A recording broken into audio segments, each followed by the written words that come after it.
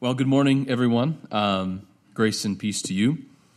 As I mentioned, we've come now to the end of our time in Colossians, and that means that Advent and Christmas are fast approaching. And what we'll do for that time is our normal routine. We'll have a series leading up to Christmas and celebrating the birth and incarnation of our Lord.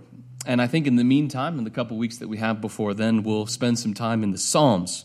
But this morning, it's Colossians chapter 4, verses 2 through 18. And what I want to do is focus primarily on verses 2 through 6 that pertain to our mission as a church, as individuals, and as it pertains to outsiders, those who are not of faith in the Lord. So that will be our focus this morning, on our mission. The great privilege that you and I have to share the good news, to invite others into God's redemptive plan, making all things new in His Son, Jesus Christ. And so that's where we want to begin, with this universe-spanning, all-encompassing divine plan, which centers completely and totally upon the person of Jesus. So I'd like to turn your attention to the apostle's phrase there in verse 3, where he just says, the mystery of Christ. The mystery of Christ. And that phrase is a placeholder for everything that God is up to in the world and beyond. This plan that I spoke of, this all-encompassing plan, can just be narrowed into those words, the mystery of Christ. And in many ways, this mystery, as Paul terms it, is the central theme of this letter of Colossians.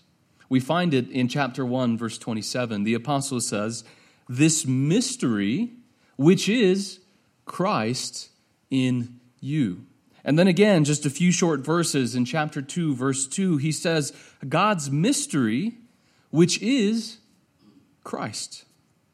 So Colossians is about the unfolding of this mystery. Namely, that the man Jesus Christ, the one crucified and subjected to a shameful death on a cross outside Jerusalem, that same one is also the Alpha and the Omega. That Jesus is the one through whom all things came into existence. That man pinned to a cross is the same one for whom all things were made. Colossians is about the unfolding of this wonderful mystery, the identity of the person of Jesus. And it can all be summed up in that wonderful phrase in chapter 1, verse 18, that He would have the first place in everything. The one who humbled Himself to the point of death, Philippians 2, even death on a cross. The one who went to that lowest possible place and became the servant of all mankind. That same one God would raise up to His right hand on high, that He would have the first place in everything. Over principalities and powers, over all the kingdoms and dominions of men. The first place in everything would be given to the man from Nazareth, Jesus Christ. So He is the heart of creation. He's the one through whom it came into existence. It reflects His majesty and His glory, every bit of creation, and He's the heart of new creation. He's the firstborn over all creation, and He's the firstborn from the dead, as you guys know from that great section there in chapter 1. The man Jesus is the reason and the purpose for everything that exists. So that's a brief summary that does not do justice to the mystery, right? But the mystery, primarily about Jesus, of course, this revelation of who He is. But here's the wonderful thing. This mystery is also about us. It concerns not just the head, but His body as well. It concerns all those who put their faith in Jesus Christ. Again, verse 27 of chapter 1, this mystery, he says, which is Christ in you. Christ in you, the hope of glory. So it speaks to this mystery, our union with Christ. We have been buried with him in baptism and raised up with him through faith. Chapter 2, verse 12 tells us. And so what it means is that you and I, because we are in Christ, because the Spirit has grafted us into his body, we share a common destiny with Jesus. As the head goes, so the body goes. We share a common destiny. Hence, chapter 3, verse 4, when Christ, who is our life, is revealed, then you also will be revealed with him in glory. So, when the head is revealed to all the universe in glory, his true identity, then so also you and I, the body, we who believe, will be revealed with him also. And what that means, right, as we sang, I'll be conformed to your likeness, is that we will bear the image of Jesus in our lives. We will be completely conformed to his glorious image. That he would be, Romans chapter 8, verse 29, the firstborn among many brethren.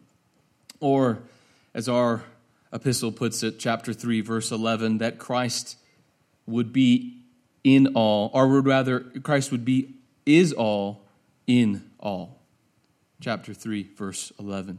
Christ is all and in all. Again, the same thing as to say that he would have the first place in everything. So the future to which you and I are headed, no matter what happens in this life, no matter what awaits us in this life, the future to which we are headed, to which the entire cosmos is headed, is one draped in the glory of Christ as the waters cover the earth. Christ will be all and in all. So there, in a nutshell, is this mystery. The divine plan that has for ages and ages past been hidden in God and now at last revealed at the fullness of time in the coming of Jesus. Here is the reason for creation, that he would have the first place in everything, that he would be all and in all. That's why there is something rather than nothing. And this, right, this drama that reaches back to the very roots of history, the beginning of time, on into the consummation in the kingdom, this drama, this mission is what the church has been swept up into. It's the master narrative that our personal lives find their meaning in relation to. We have this little finite time in life, our little personal narrative that is rooted in this massive plan that God has for all creation. And so Paul, in his own words, he describes his place in this plan as, chapter 1, verse 29, he's laboring to present every man complete in Christ. He sees that goal, Christ being all and in all, and he says, I'm laboring to present every man complete in Christ. And so you and I, there is our mission, our goal in life, or as the great C.S. Lewis put it, he came to this world and became a man, that's Jesus, in order to spread to other men the kind of life he has. Every Christian is to become a little Christ. The whole purpose of becoming a Christian is simply nothing else. So that we would present every man complete in Christ, that we would labor to see every person a little Christ, is our missional purpose. And here in verses 2 through 6, the apostle gives us instructions about how to accomplish that goal, how to go about presenting every man complete in Christ. So it begins in verse 2 with these instructions on prayer. And then in verse 3, he moves to proclamation. And then verse 5, he tells us that we need to walk in wisdom. And then verse 6, he gives us instruction about our speech toward outsiders. So it's quite wonderful, exciting.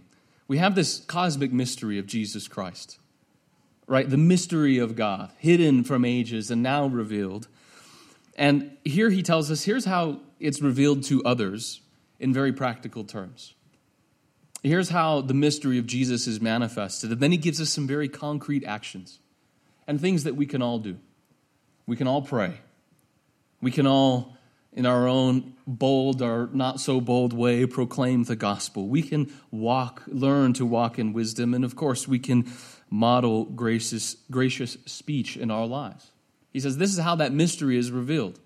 Here's how others, our family and our friends and those we work with and etc., here's how they come to know that truth if we can model and do these things in our own lives. So there's a quick setup for the passage. And the first thing that he tells us to do is to, verse 2 there, to devote ourselves to prayer. To devote ourselves to prayer. Now, it hardly needs to be said, but nothing worthwhile in the kingdom of God, nothing of any lasting value as it pertains to the mission of the church happens apart from prayer. Now, prayer is not a secret sauce or a magic bullet that we can just clasp our hands in prayer and call down blessing on whatever endeavor we please, but rather what prayer does is align us with God's will. Prayer attunes us to what the Spirit is already doing among us. So where we would go and accomplish our own plans, when we pray, we are caught up into that wider stream of what God is at work. Right? So Jesus says in John chapter 3, the Spirit blows where he will. All right, and no one knows where he's working. God's plans are far above what our finite minds can encompass. But when we pray, we're little by little moving ourselves into conformity with what the Spirit is doing. And so ultimately, prayer is the difference between stalled out and shipwrecked endeavors that are born of the flesh, that ultimately profit nothing, and genuine success, which is born of the Spirit, which gives life. So that being the case, that prayer aligns us with what the Spirit is up to, that being the case, we're encouraged to devote ourselves to prayer. To devote ourselves. Think about the meaning of that word, to devote. Now, it's not a mystery what that means. It's to devote yourselves to something is to persist in it. It's if you're devoted to your wife or your husband and your family, you remain with them. It conjures up images of loyalty and sacrifice and devotion, or that's the word, of commitment, rather. And the bottom line, I think, in devotion, to be devoted to anything is consistency. The mission that we've been called to draws forth from us non-sporadic, non-spasmodic prayer. It calls for this mission to be undergirded by continual devotion in prayer. So that means at specific times in the day, morning and midday and evening. That means interspersed throughout our every activity that we are devoting ourselves to prayer. And of course, Epaphras, as we find later on in the chapter, verse 12, he is our example. Paul says that he is always laboring earnestly for you in his prayers. There's a picture of devotion. Always laboring earnestly for you in his prayers. So not only consistency, but devotion in prayer also carries the idea of earnestness or fervency in prayer. So if consistency appeals to discipline in our lives, right? Just the hard work of making sure that we pray, earnestness appeals to our affections, meaning that our hearts ought to be in our prayers. Devote yourselves to prayer. James chapter 5, verse 17, James tells us that the prophet Elijah was a man with a nature like ours, meaning no different than any other person. And he prayed earnestly that it would not rain, and it did not rain on the earth for 3 years and 6 months. He prayed earnestly. In other words, he was devoted. Or The author of Hebrews tells us about our Lord, that he offered up prayers and supplications with loud crying and tears. Hebrews 5, verse 7. So the scriptural examples that were given, and I didn't even mention the Psalms. These are not disinterested and lukewarm prayers, but they're earnest pleadings. They're prayers of devotion. Now imagine here, we have in view our personal lives, right? Which is obviously the case, right? We need to have these sorts of prayer lives. But it seems that the apostle has corporate prayer in view, right? When we all get together. Because the command that he gives us in verse 2 there, devote ourselves to prayer, is the same description that we find in Acts for the early church. Acts chapter 1, verse 14, Luke tells us that they were continually devoting themselves to prayer. There in the upper room, the 12, the mother of Jesus, with a larger company of 120 disciples, all devoting themselves to prayer. Acts 2:42, after the Spirit descended upon the church and they were scattered out into the city with tongues of fire, speaking in the languages of other men, and Peter delivers a sermon that converts 3,000 people, or 2,000, one of the two, in one blow. It says after that they, the church, were continually devoting themselves to the apostles' teaching and to fellowship and to the breaking of bread and to prayer. So when the apostle Paul says, devote yourselves to prayer, it speaks to a culture of corporate prayer. It speaks to a collective devotion that we would have here together as a church. Because prayer is a central activity of the church. Along with teaching the apostles' doctrine and fellowship and the breaking of bread, the celebrating of the supper, prayer is a central activity. It's not just a bookend to other more important activities. We pray when we start, we pray when we end. Prayer itself deserves its own devotion. Prayer is something that we should devote our time and attention to, not as just individuals, but as a church at large. Put simply, prayer matters. It's not an exaggeration by any means to say that the success or failure of our church community depends on prayer. It's not an exaggeration to say that if we don't gather to pray, to seek the Lord, and we're devoted in it, we will no longer be as a church. So, that leads us to our next element of the mission, and that's proclamation. Proclamation. Verses 3 through 4.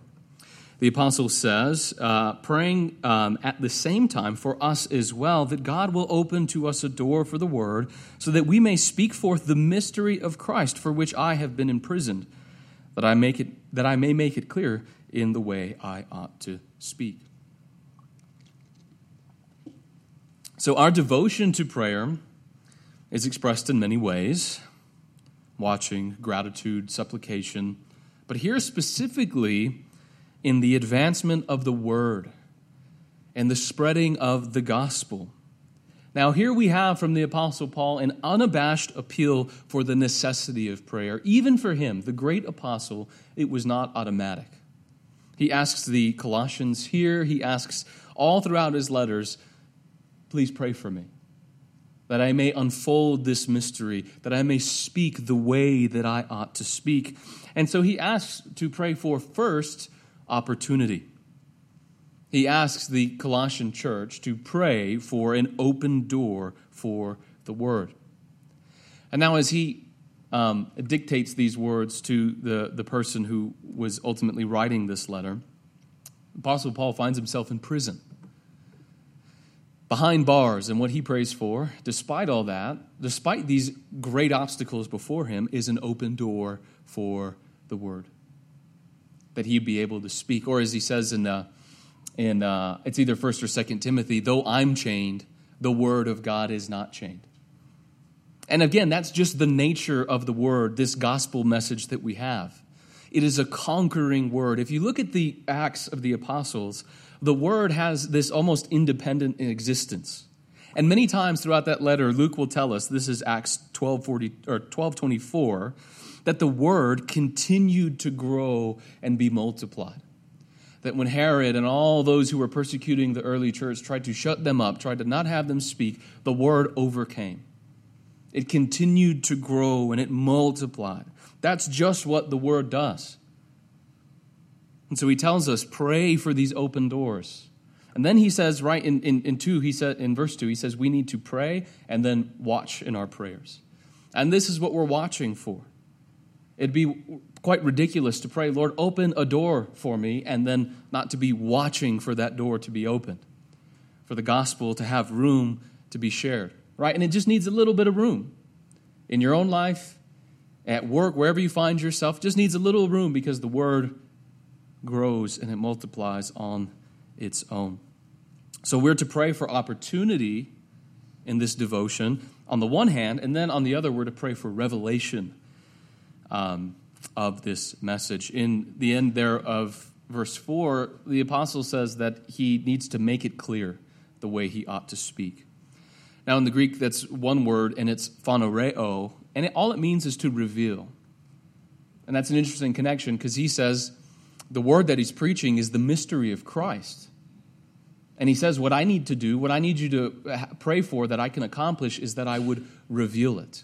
The gospel is a mystery that needs to be revealed. And that underscores even further our dependence upon prayer. This revelation of the gospel, our ability to speak as we ought to speak and for others to understand it, is beyond natural capacity. It requires a divine unveiling to the person who's hearing it, right? The same words can be of no profit to one and salvation to another because of the unveiling work of the Holy Spirit. So, in summary, a good deal of our prayer lives should revolve around those two requests. Opportunity, praying for open doors, and then revelation, that I may speak as I ought to speak. So it's important in our prayer lives, whatever they look like, not to lose a missional edge in prayer. Where we always pray, give us this day our daily bread, right? Whatever that looks like for us, whatever those immediate pressing needs are. But then we forget to pray, thy kingdom come. Thy will be done on earth as it is in heaven. Now, of course, daily bread is not unimportant. We're invited many times across the Scripture to pray for such things. However, our prayers need to come more and more into conformity with the mystery of Christ, God's plan that sweeps from beginning to end. That our prayers would reflect this, and we'd say, Lord, always open a door and help us to take it, help us to speak. So, obviously, we pray for open doors, and we need to walk through them. And that means if we're walking through them, we need to speak. We need to speak. Now, the gospel is obviously spoken in our works. Let your light shine before men. And in our example, and we'll talk about that more in a minute, but primarily the gospel advances in word. It advances through human speech. Now think about it. What we've been given, distinct from any other group of people, any other institution, is good news. Good news, not good advice, right? Good advice will tell you, go do something. Good advice is here's how you can fix up your life. We have good news. And what you do with news is you announce it. You share it. That's our part. We share the good news. And on the part of the hearers, well, they just have to listen. We have to speak the good news. Look at what early on in Colossians, the Apostle Paul says. He says, the gospel is constantly bearing fruit and increasing. This is chapter 1, verses 5 through 7. Even as it has been doing in you also since the day you heard of it and understood the grace of God in truth, just as you learned it from Epaphras. So the gospel here is likened to a seed with the power of life in it. Think of Jesus' parable. The kingdom of God is like a sower who went out to sow. And what he sows is the word. It's a seed with the power of life in it, and it's planted through the ear. People need to hear it. Someone has to teach them the gospel. And I think it's significant how he describes it here, that the gospel is described as taught and learned. It's taught and learned.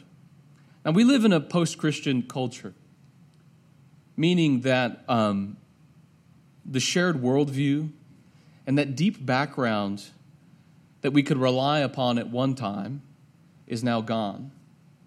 And what I mean by that is that your neighbors, your friends, your family had basically a Christian worldview.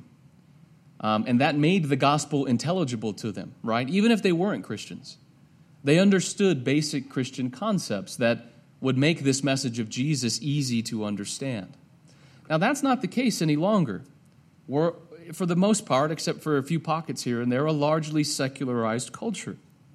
And we can't take for granted, right, that the people we are rubbing shoulders with every day understand concepts such as moral law or sin or even something like truth itself. And what that means is that the days of one-stop shop evangelism are basically over. Most cases, right, where we're called to speak the word to people are going to involve much investment. We have to start from square one and build and pour into such and such a person. It means, like Paul says here, teaching and learning. So we pray for these open doors, but the truth is they might require a lot from us. Right? Lord, open that door. You don't realize that it's not just a one momentary action of boldness where you muster yourself up and do that. That's very good. It might require more after that. Follow-up, continual teaching, Bible study, whatever it may be. So, we pray that the Lord might open a door, and then we walk through it, and we share the gospel. So, as it pertains to our mission, prayer and proclamation are paramount. We just can't get away from how important these are as it pertains to our mission. There is no mission without them. And so from there, Paul moves to more general instruction regarding this mission. And in particular, our relationship with others, our relationship with outsiders or non-believers. So sharing the gospel is still in view, but now he nuances it more, and he gives us further instruction. He begins now in verse 5, conduct yourselves with wisdom toward outsiders, making the most of the opportunity. So in our dealings with outsiders, the main virtue necessary is wisdom. And what this speaks to, the need for wisdom, is the complex and difficult environment that we are sent into. Jesus says to his own disciples in Matthew 10:16, behold, I send you out as sheep among wolves. So be shrewd or be wise as serpents. There are attendant factors and unforeseen eventualities in our dealings with outsiders that need wisdom. And wisdom is especially needed in hostile situations, as that becomes ever so little more and more the case around those who are not Christians. We need wisdom. So here's the point. How the disciples went about their mission is just as important that they went about their mission. How they did it was just as important that they did it. I don't know if I have the quote here. I don't, but it's from a commentator on this passage. He says, early Christians were a minority group in a largely hostile world, and ill-judged attempts to assert their faith or impose it on others were not likely to be productive. So we need boldness. We need nerve to share the gospel. They're absolutely necessary. But most of all, what we need is wisdom. What wisdom does is it reads the situation, it judges the situation, and it deploys certain tactics or certain ways of speaking to people when they're needed. Wisdom teaches us not just when to speak, but when not to speak. Wisdom teaches us when we do speak, how to speak, and so on and so forth. You know, in the scripture, wisdom is a royal virtue. When Solomon is going to ascend to the throne, what does he pray for when God visits him? Wisdom. He needs wisdom to rule. And that's similar to the function that wisdom plays in our lives. We need boldness, we need courage, we need all these other virtues, love and compassion in our lives. And wisdom kind of sits above them, and it deploys them as needed. So we need wisdom. So there are certain tactics, right, that maybe look good, and they appeal to the home team. You know, we think, yes, someone's standing up for truth finally. Someone's, sticking up for justice in the world or whatever. And it feels good and it plays well with the home team, but often it proves ineffective. It's just for show. It's just for the home team. Now, wisdom is also necessary considering our goal. Our goal is to win people over to the gospel. This is not a culture war. It's not a political battle where we can bowl over people irrespective of the body count. We're trying to win outsiders. That's the key word. We're trying to win them, and that takes tact, it takes understanding, it takes subtlety. It takes a very shrewd mindset to win people. I don't have this one either. One church father, he says, Paul tells us that we should discuss religion at the right time and place and in great humility. We should behave one way toward the powerful, another way toward the middle class, another way toward those who are down the social scale, and yet another way toward those who are gentle, and another way to those who are irritable. Wisdom. Think about it. Let's say this person that you're trying to reveal the mystery to, let's consider their relationship to you. Is it your spouse?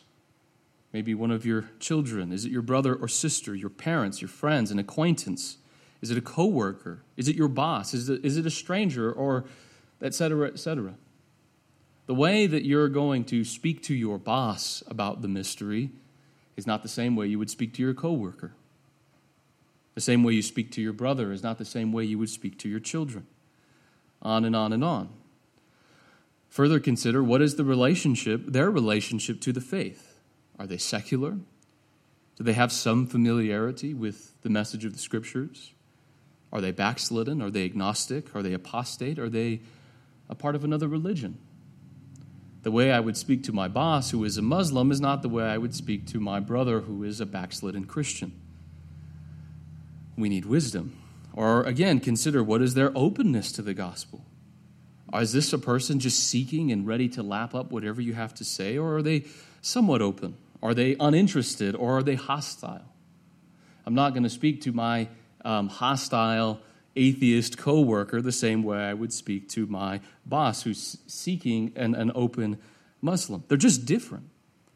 And so for all these various reasons and all these intersections, we need to conduct ourselves in wisdom toward outsiders. And when we do so, the apostle says, verse 5, we make the most of every opportunity.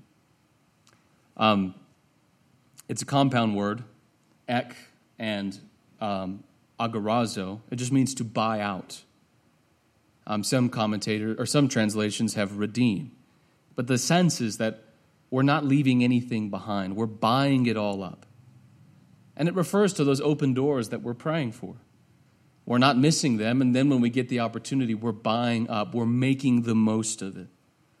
And clearly what this implies is that when we are unwise, right, in our relationship to outsiders, when we're unwise, it's a waste. We are not making the most of that time. When we're just going about our days on autopilot, when we're not walking in wisdom, we're wasting the time. Again, I'm missing all these quotes. Ephesians 5, verses 15 through 16. Therefore, be careful how you walk, not as unwise men, but as wise, making the most of your time, because the days are evil. He says, be careful how you walk. Be mindful. Be aware of what your speech and your actions communicate to the others. So when you have those opportunities, make the most of them. And so let's start to draw this to a close. The apostle follows up his instruction on wisdom with further instruction now on speech. Again, it pertains toward outsiders, though it's applicable to every person. Verse 6, still don't have it. Let your speech always be with grace, as though seasoned with salt, so that you will know how you should respond to each person.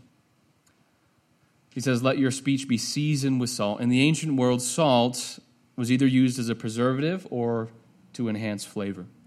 And the latter seems to be in view here.